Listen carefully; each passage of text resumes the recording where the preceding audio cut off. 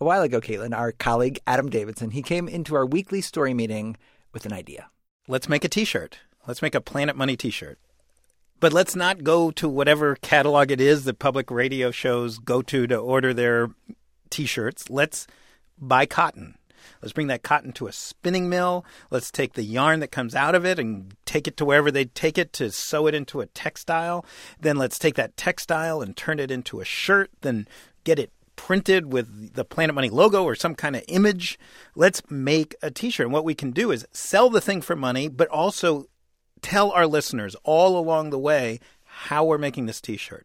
He got this idea partly from this great book, The Travels of a T-Shirt in the Global Economy by Pietro Rivoli. The T-shirt, it turns out, is this great lens to look at the world economy. Every T-shirt you own has in some way or other been touched probably by dozens of different countries, that the raw material has moved all over the world, finding either the cheapest labor or a nice trade deal or whatever it might be, that every T-shirt you wear tells the story of this economy that we all live in. The other interesting thing about T-shirts, pretty much every country as it climbs the ladder of development goes through what you could call a T-shirt phase. You know, England was one of the first countries to industrialize apparel manufacturing. We went through our own clothing and T-shirt phase here in America. Japan, Korea, China, they've all gone through a garment apparel phase. And now apparel manufacturing is moving to countries in South America and South Asia. The reason T-shirts have been so successful as that kind of first toehold in a new country is that it's very easy to make a T-shirt. The kind of knit fabric that a T-shirt is made of is very forgiving. It doesn't require a lot of technical expertise. You could take a box full of used sewing machines, go anywhere in the world, and turn very poorly educated farmers into very poorly paid T-shirt makers very quickly. And this changes everything. This T-shirt phase changes countries in really huge ways. In the long run, it's often the first step in a country's growing prosperity.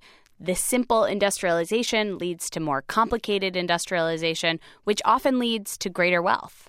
But with the T-shirt phase, when you're in it, you get episodes like what just happened in Bangladesh, a very new entrant into the world of apparel manufacturing. They just suffered one of the worst accidents in the history of the garment industry. Over 350 people died in the collapse of a factory that was making clothes.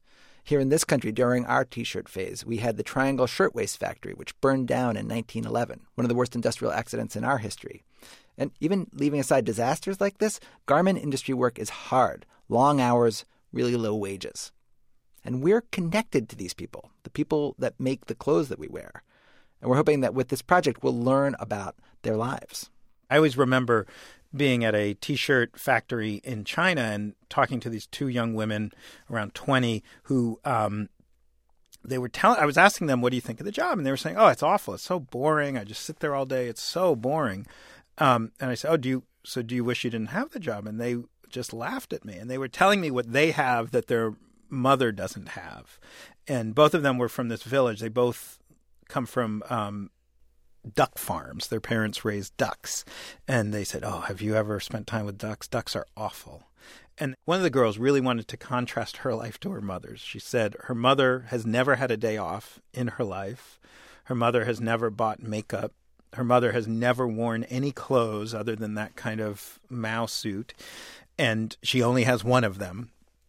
And this young woman said that she goes to the mall every Sunday. She does have Sundays off. She buys cosmetics. She hangs out with her friends. She has a really fun day. And that Sunday, that weekend of one day was sort of enough to her to make up for that week of drudgery, which was not quite as much drudgery as working at home on a duck farm.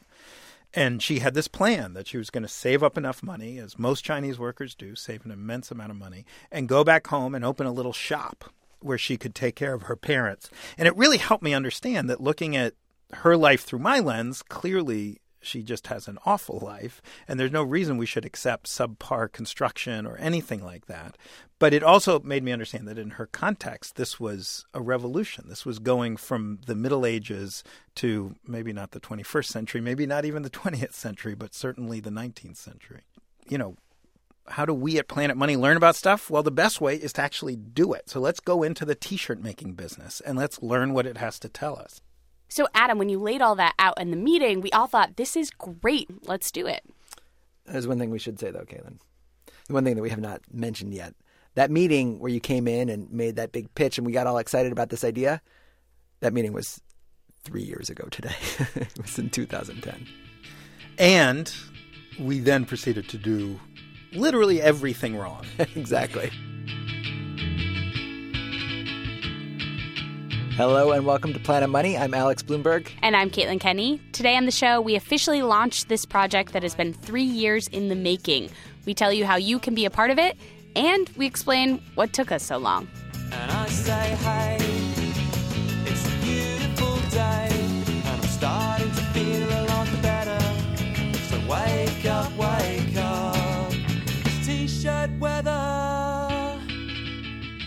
So, Caitlin, let's start by tackling this question that might be on the minds of some longtime Planet Money listeners.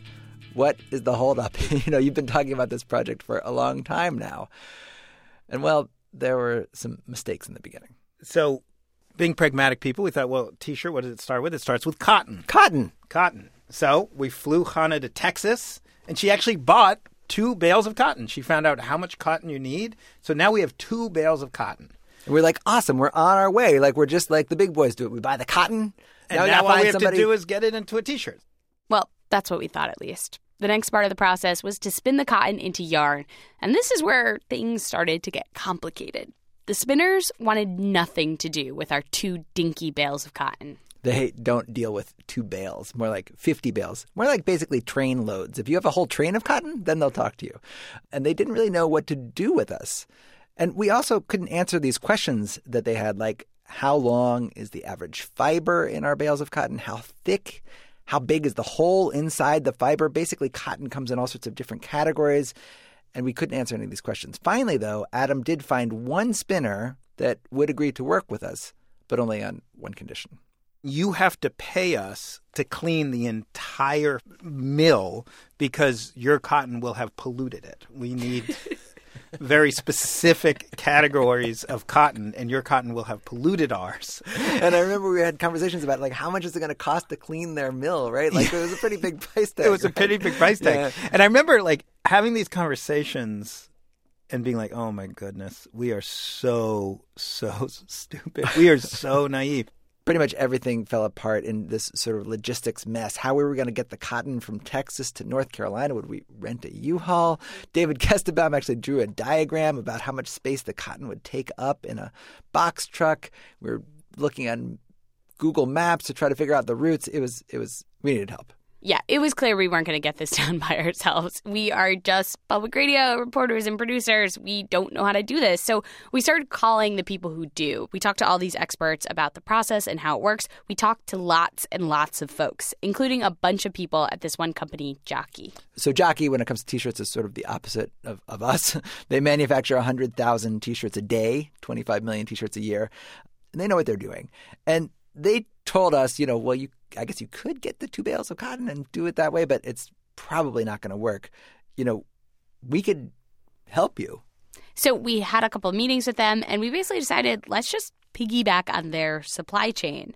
So we're going to pay a typical wholesale rate for the shirts, and they're going to help us choose where the shirt should be made, which factories we should use, where the fabric should come from, and we're going to talk to people all along the way about the process. We're hoping to follow the entire chain from where the cotton is grown to where it's spun into yarn to where the yarn is turned into fabric and to where the fabric is cut and sewn into the shirts. We're going to get on the cargo boats that will bring our shirts from where they're manufactured to ports in Florida and South Carolina. And what Jockey and pretty much everyone else we talked to told us was we were doing this entirely backwards. You don't start with the cotton. You start with, what do you want your shirt to look like, to feel like, to fit like? The first step in creating a T-shirt is figuring that out. And so that also turned out to be not an easy question to answer, something we really struggled with. We wanted the shirt to capture the essence of Planet Money, but what is the essence of Planet Money, right? It's something that's really personal to all of us. And the advice I got was that we as a staff should just have this meeting, a fairly sort of new agey meeting where we would discuss this question. What is our essence? What do we want people to think about and feel when they think of Planet Money? And then, during this meeting, we would try to come up with images that represented that essence. It was so stressful. Our own David Kestenbaum expressing, I think, the feeling that we all had that day. It was like, what, a 3-hour meeting, I think? Oh my God, I went on and on. And we had so many ideas. They were just all over the place. 1, Planet Money in different languages. Kind of like Life's a Beach in Spanish, Italian, on your T-shirt. Invisible hand. I don't know how you draw an invisible hand. I did like that one. Oh, here's one, number 21. Planet Money written artistically. And then, actually, here we get down to it. 57. I'll just read you the ones leading up to it because it's kind of reveals the stream of consciousness that led to what we finally settled on. 57, turtle. 58, squirrel. 59, squirrel ghost. 60, squirrel with martini glass. That's right. Squirrel with the martini glass. That is what we settled on. Not joking. And I know it doesn't scream Planet Money. It doesn't even whisper Planet Money, really. But when we were talking about our essence, a word that came up over and over was accessible. Like, we're talking about this complicated financial stuff that can be sort of scary, but we want it to be friendly and accessible. And another word that came up is fun. We try to make the show fun. And, squirrels, they're not very frightening. They're accessible little creatures and fun. Well, martinis are fun. There was one other thing, though, about this design, sort of an added hidden bonus. It may help to know that a few spots up 45, we had animal spirits, parentheses, visual pun, like bear drinking vodka, bear ghost, animal ghost. Oh, that's where the ghost came from. Animal spirits. That's a term coined by John Maynard Keynes, famous economist, and it has to do with intangible human feelings that govern our economic behavior. Keynes's idea was that there's more to the markets than just numbers. There are people and emotions making decisions. And I feel like to the extent that we are finding the human element in the very dry subject of economics, it's actually perfect for us. So we had the concept for our graphic, and we got this professional designer to execute the concept to make this beautiful drawing. And then we had this moment of truth. We had to show our graphic to Jockey, to the professionals. And one of the guys who'd been helping us at Jockey was this guy, Sean Radford. He's the director of men's design. And he's a really sweet guy, but he's a pretty fancy designer guy. His whole job is to be aware of trends and the latest fashion. We're a little intimidated. What if he hated it or thought it was stupid? I really didn't think we could handle another meeting like that. The first one was just too intense. So we sent him off the image, and then we called him back to hear what he thought. Yes, I have Mr. Squirrel lying on my desk. All right. What are your thoughts? Well, I think it's very cute. I wanted to know what the significance of the design was, because a squirrel with a martini glass in his hand was a little unusual. Sean told us he was expecting it to be a little bit more corporate, maybe with the words Planet Money on it, for example, or maybe NPR. And we explained to him our reasoning, how we came up with this, and we wanted to sort of just make a T-shirt that just looked and felt cool, like any apparel company would. And then we also talked about the whole visual pun, animal spirits thing. Luckily for us, Sean was on board. I think it's going to look very, very cute. All right. Very cute. It could be a disaster. No, we don't do disaster.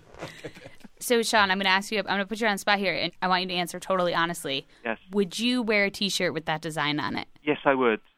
If it was in the correct colors, because it's a really cool T-shirt of the unexpected. I'm here to assure you the colors are correct because Sean helped us pick them himself. Lantern gray with tropical green. That's the men's. The women's is a sheer rose T-shirt with a faded violet squirrel print. So now the only question left. Literally, we are going to start production on the T-shirts days or weeks after we get the answer to this question. The question is, how many T-shirts do we need? And this is where we need all of you guys. All of you listening right now, do you want a Planet Money T-shirt? If the answer is yes, go to Kickstarter right now, Kickstarter.com, and search for Planet Money. Kickstarter, you may know, is this crowdfunding website. It's a place where people can back all kinds of projects like ours. And it was actually a very convenient way for us to figure out how many T-shirts we need and also to raise the money to pay Jockey for those T-shirts. So for $25, you can get your very own Planet Money T-shirt. And after you pay, you can choose men's or women's and select your size. And the money is going to go to cover the cost of the shirts, to pay Jackie, and also to cover the cost of our reporting on this project, because we're going to do a lot of traveling. Oh, and Caitlin, we forgot this really important part about this T-shirt. Oh, yeah. It's going to have this code on the back where you can scan it with your smartphone, and it will take you to this page where your T-shirt will tell you the story of its own creation. It'll be talking about where it came from. You'll be able to see the pictures of the cotton, pictures of where the yarn was spun, of where the factories where the shirt was made, all right there on your phone or on your computer. We think it's the most technologically advanced T-shirt in public radio history. And I say, hey, it's a beautiful day, and I'm starting to feel a lot better.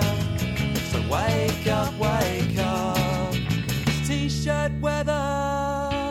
As always, we want to know what you thought of today's show. And of course, if you want to get the shirt, go to Kickstarter and find our project page. You can see this really cool video that we made explaining what the project's all about. We had a lot of fun with it. It involved 50 pounds of used T-shirts. Also, if you want to actually see what our squirrel graphic looks like, it's up there on our Kickstarter page as well. We'll also post a link to the Kickstarter page on our blog, npr.org/money or planetmoney.com.